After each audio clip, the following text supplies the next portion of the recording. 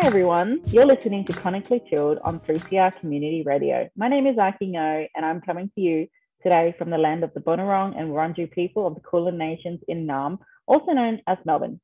Today's topic for Chronically Chilled, we'll be discussing chronic pain and its gender intersections.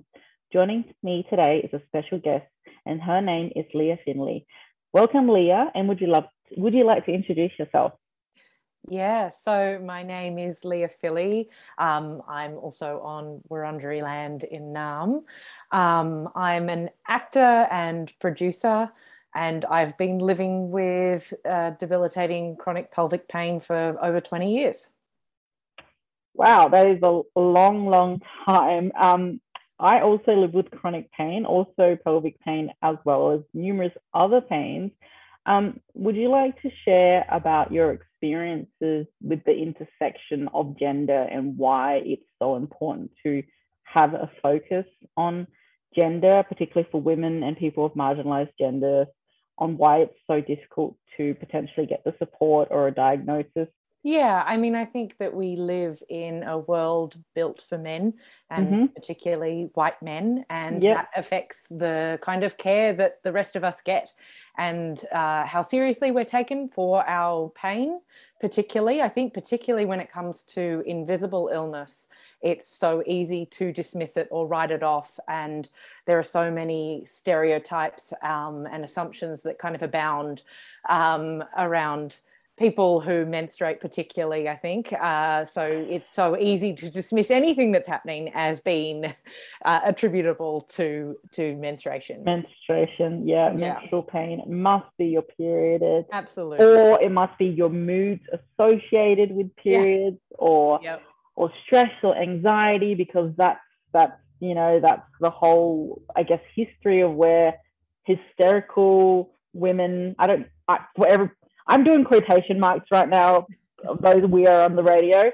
But yeah, that quote unquote hysteria, or that assumption of hysteria that comes from women for that exact reason, that everything must be related to reproductive organs, must be related to menstruation. So you mentioned that you've been living with severely debilitating chronic pain for 20 years now. How was the journey for you to get a diagnosis? How was the journey for you to get support, and how are you managing and coping with what you're experiencing? I mean, I think actually kind of the first point for me is that I still don't have a diagnosis. So besides the idea of just chronic pelvic pain.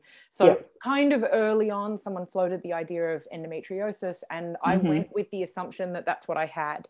Actually, until about 3 or 4 years ago, when I finally had laparoscopic surgery it's because that's the only way to diagnose for endometriosis, and they found that I didn't have any. And so I found that that threw me into a whole new realm of just going back to square one of going, okay, I don't have a diagnosis. Is it all in my head? Is this, anyway, so it was quite confronting. And I think that I feel very strongly that that's another area that's not being talked about. There are so many people out there who are living with invisible illness that is even more marginalized when it doesn't have that name. That official diagnosis. Yeah, exactly.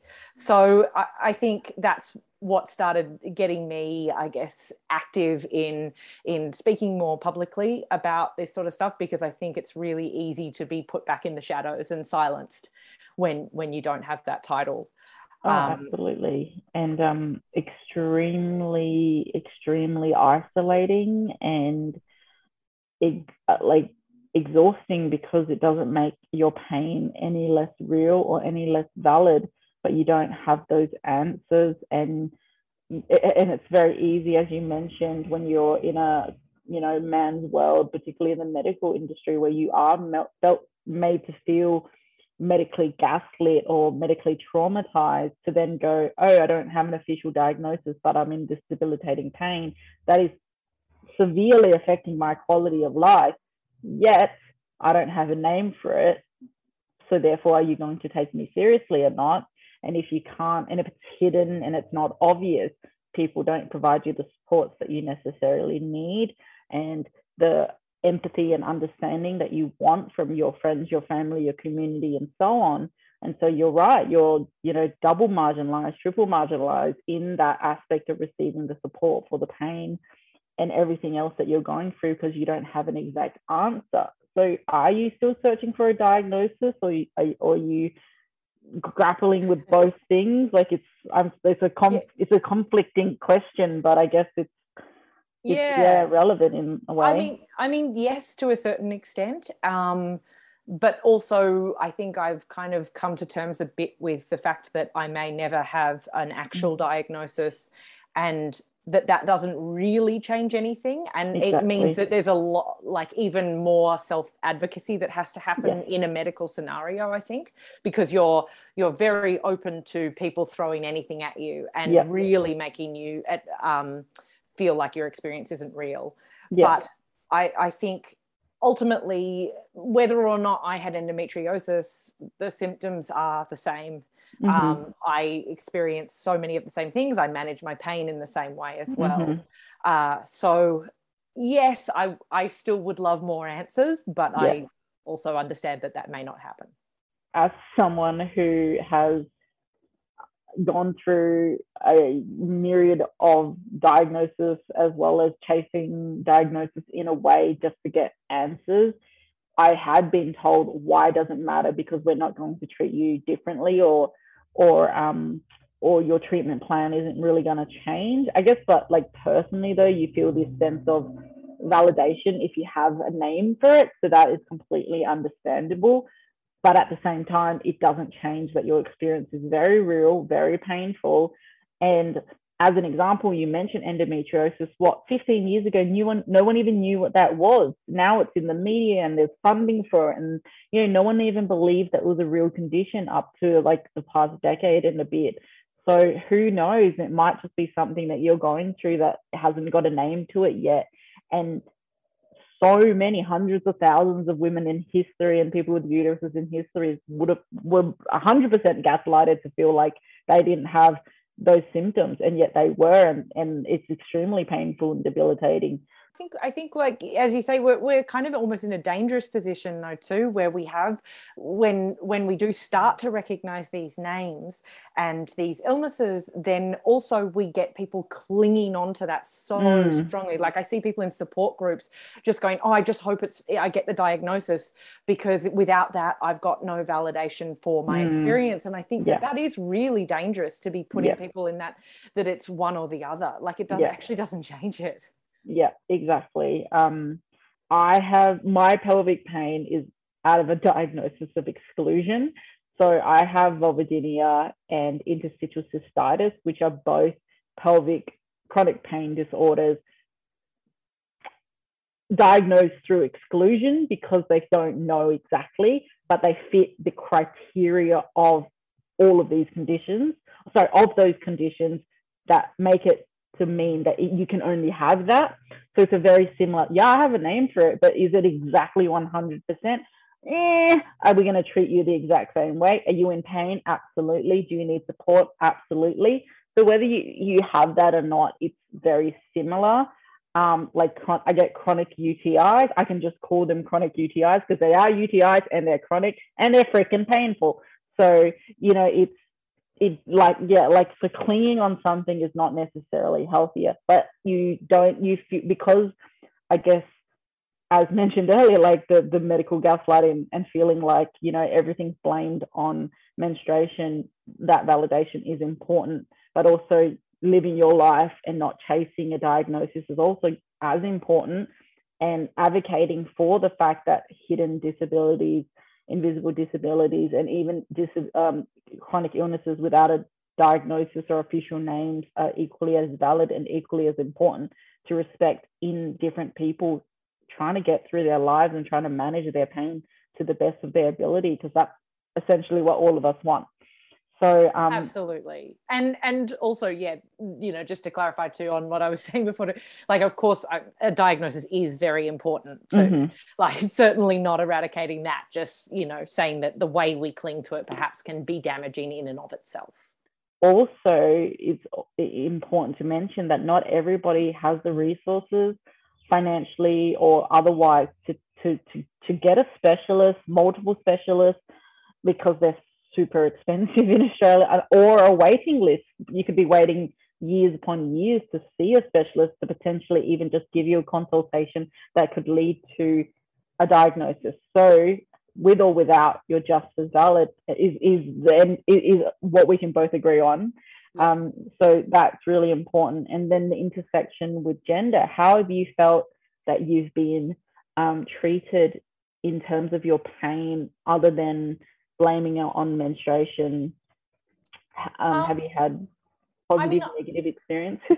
Look, I think the hysteria element is very, very much alive and well.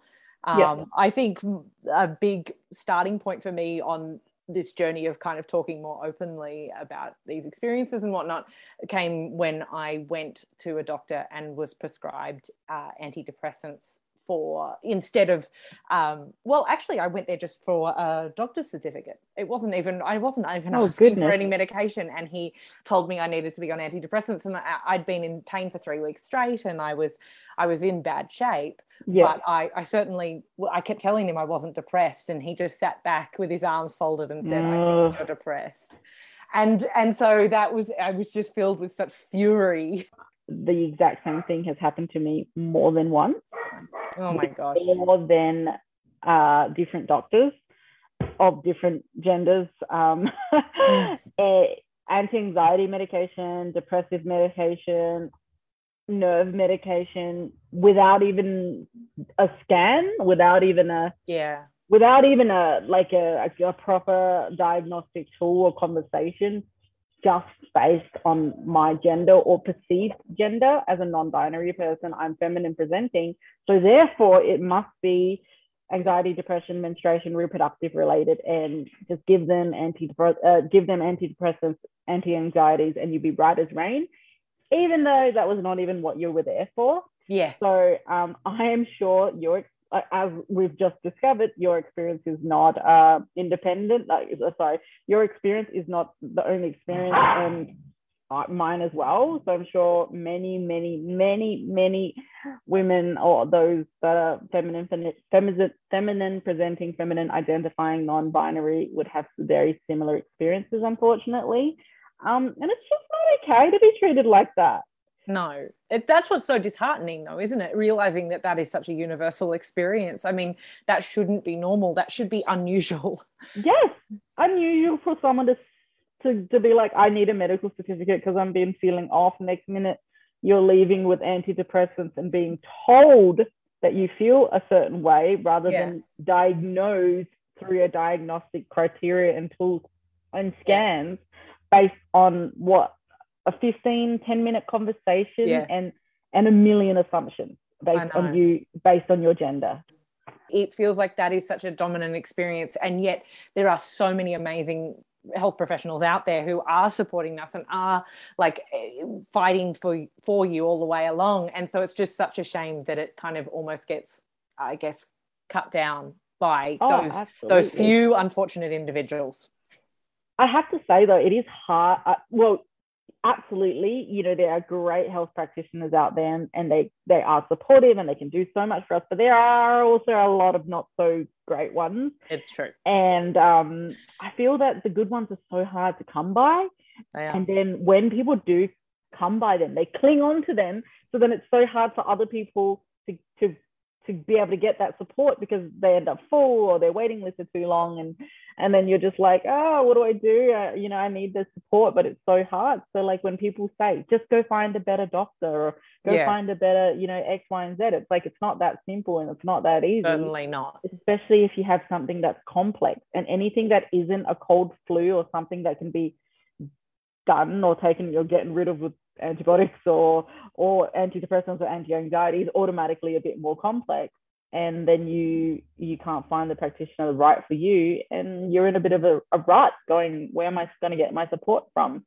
Absolutely. Which is also exhausting and shouldn't be a universal, such a common experience. No. Which is quite disappointing. So that's unfortunate. I'm sorry that you've experienced that, but you too. Yeah, thank you. Are things better-ish now? Have you found a bit of a support team that's been able to support you? I feel like I'm careful. Like I don't, that particular doctor, it was the first time I'd seen him. And so I'm very cautious about what doctors I see. And I've found people who are particularly good and who do find, who understand my situation, who are going to validate my experience as well. Because I mean, that's such a huge part of it, is just being told that what you're experiencing is hard. I mean, one thing that really clarified for me, I had actually, after I was told that I didn't have endometriosis, I'd had quite a few people kind of trying to explain it away or say, oh, well, that's good, you're fine. And then my GP he didn't do anything. The first time he saw me after my surgery, he sat down and he looked at me and he said, how are you doing? You must be devastated. And it was such a huge moment for me to realize that actually that's what I didn't need somebody else telling me what it could be or trying to find something else. I actually just needed to be listened to and seen. Yep. And how much that is such a huge part that's missing from our treatment as well. Yes, absolutely. To feel seen, to feel listened to. Yeah. It should be the core of the healthcare system. They yab on about person-centered care all the time, but does it actually happen in reality? Not so much. And that's awesome to know that you have a GP that was able to do that for you, because they are not easy to come by. No, they are few and far between. That was the moment I realized I'd struck upon a gem. Yeah, that's so wonderful to know. And another topic that I wanted to bring up is that you are actually working on a documentary about chronic pain with an author named Gabrielle Jackson, who's written a book called Pain and Prejudice, which is about chronic pain and the issues with prejudice relating to women and other marginalized, particularly women, but also marginalized genders, in dealing with chronic pain. Could you share a bit about that and perhaps tell us about the documentary and your work with Gabrielle? Well, so I read the book, I guess, almost as soon as it came out, read Pain and Prejudice, and was just blown away by it. Gabrielle does this extraordinary job of condensing 4 years of research into a book that looking at why this prejudice exists and the history that it's grounded in. And I think that's so important to really understand how we've gotten to where we are now.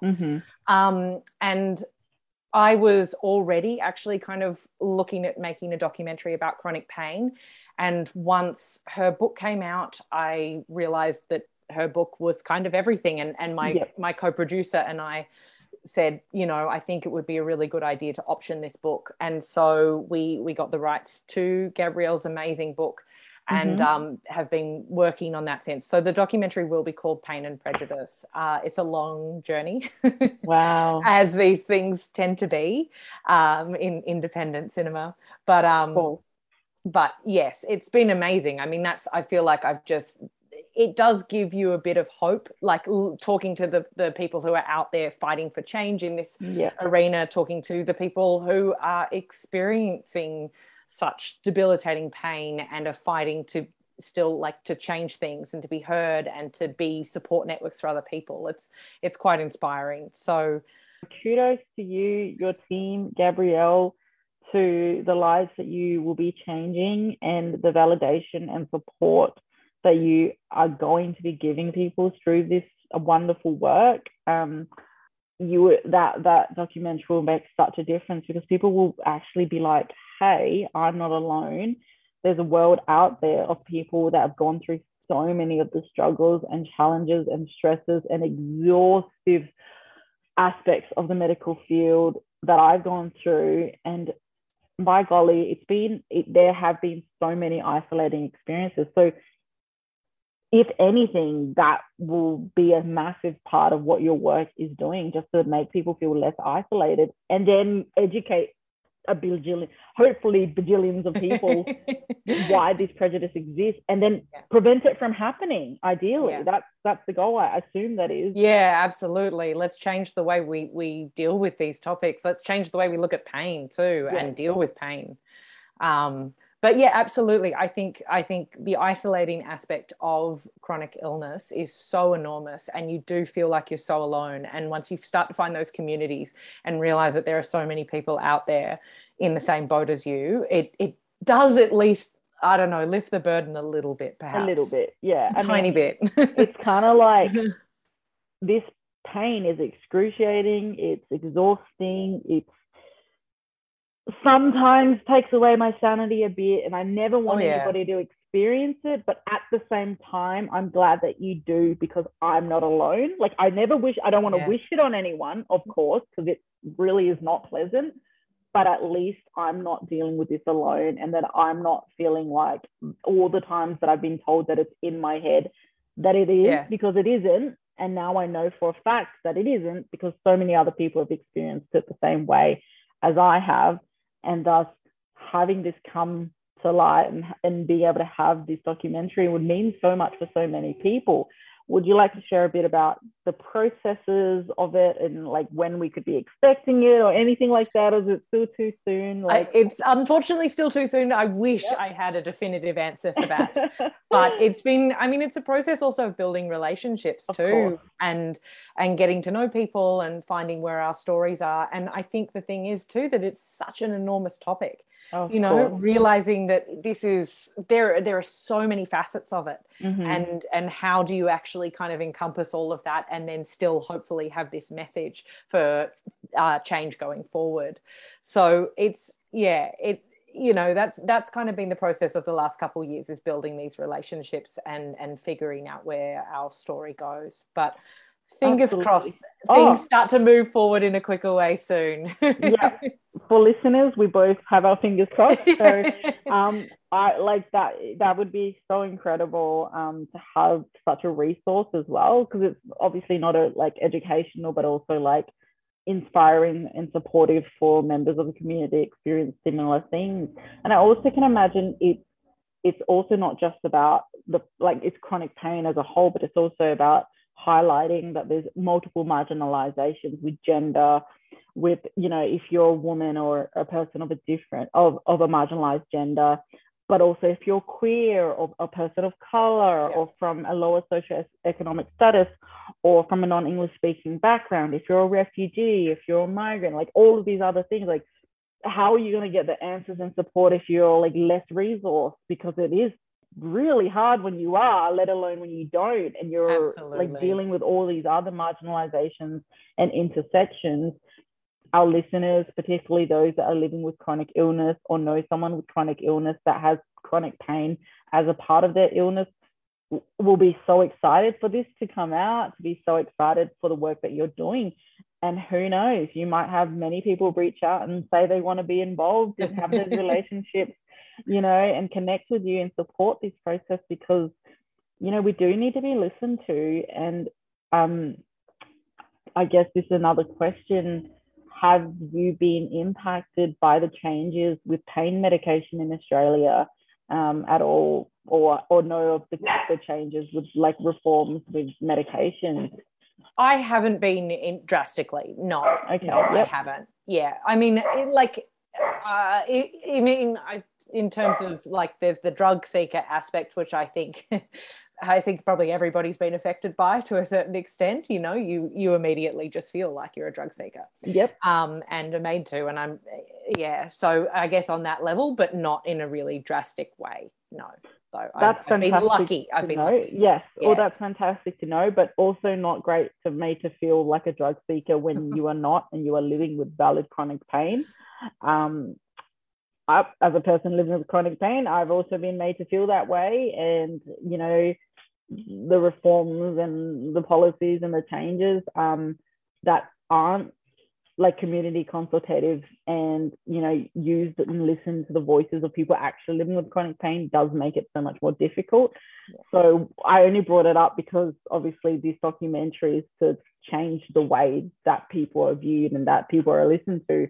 So, then I just kind of thought about the opposite, which was, when you're not listened to and there's no comprehensive community consultative approach to ensure that people don't feel ignored. And as someone that has worked within the chronic pain industry, that has been a common theme, that people living with chronic pain don't feel like they're being listened to. They feel like they're not being valued. They're feeling that their pain is invisible. But what's even worse is the stigma of being, told that they're a drug seeker, or being treated like they're a drug seeker. So even when they're in excruciating pain, they don't seek help because they're just going to be told, go home and it will eventually go away, or that you're overstressed, and if you meditate, you'll be fine, or do some yoga, that it'll go away, which I assume you've probably been told more than a few times. And then you get scared of actually reaching out when you do really need help too, because you've been scarred so many times when you do show up, or when you do ask for it.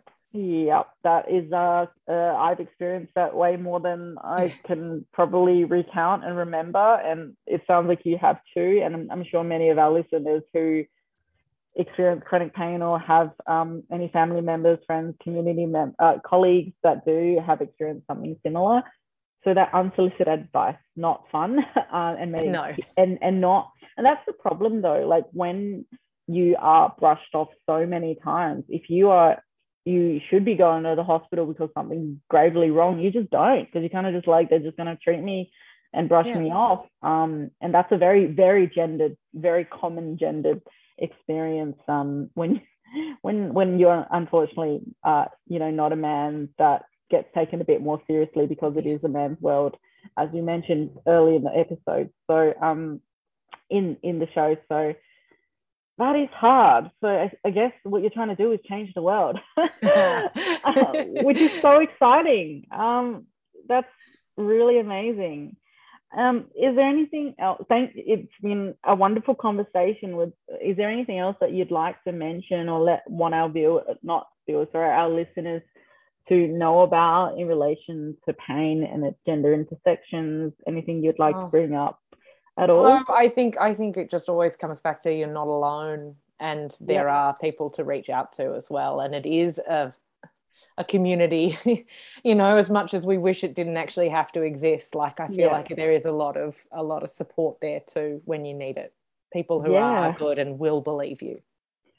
Absolutely. And I don't know if people realize this, but like there are like 4 or 5 million Australians that live with chronic pain. It's a pretty prevalent issue. And it's overwhelmingly women. It's overwhelmingly women that live with chronic pain, and yet at times women and people with marginalized genders are least supported, the least listened to, the least valued, the least respected, and the least treated with dignity, which should be the other way around. We have statistics that say this many people with chronic pain, it's overwhelmingly women. That's a trend, and that should be going down, not up. And it shouldn't be those experiences, and it shouldn't be so common.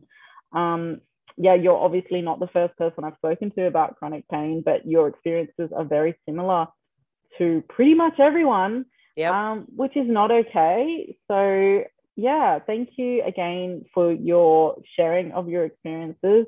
I'm so glad that you have a GP. That's a gem. I'm so glad that you and Gabrielle are connected, and that Gabrielle's book, has captured so much. For our listeners, if you're not aware, Gabrielle is an investigative journalist that works in journalism and lives with chronic pain herself. So use her own lived experience to create a book so that women don't feel less alone, and that prejudice could be understood and the reasons why. So it's so fantastic that Leah and Gabrielle have come together to be able to create something for our community. So thank you once again. Oh, thank you so much, Aki. It's been a pleasure talking to you today. Thank you to all our listeners, sending well wishes, safety, and solidarity to all the members of our community, including those, as Leah and I have mentioned, who have been forgotten, not believed, and unsupported on their chronic illness, and especially their chronic pain journey. Thank you. That's all we have time for today. You've been listening to Chronically Chilled on 3CR. We'll be back on the first Wednesday of each month. You can also catch us on podcast and on the 3CR website. We'll catch you next time. Thank you so much, everyone.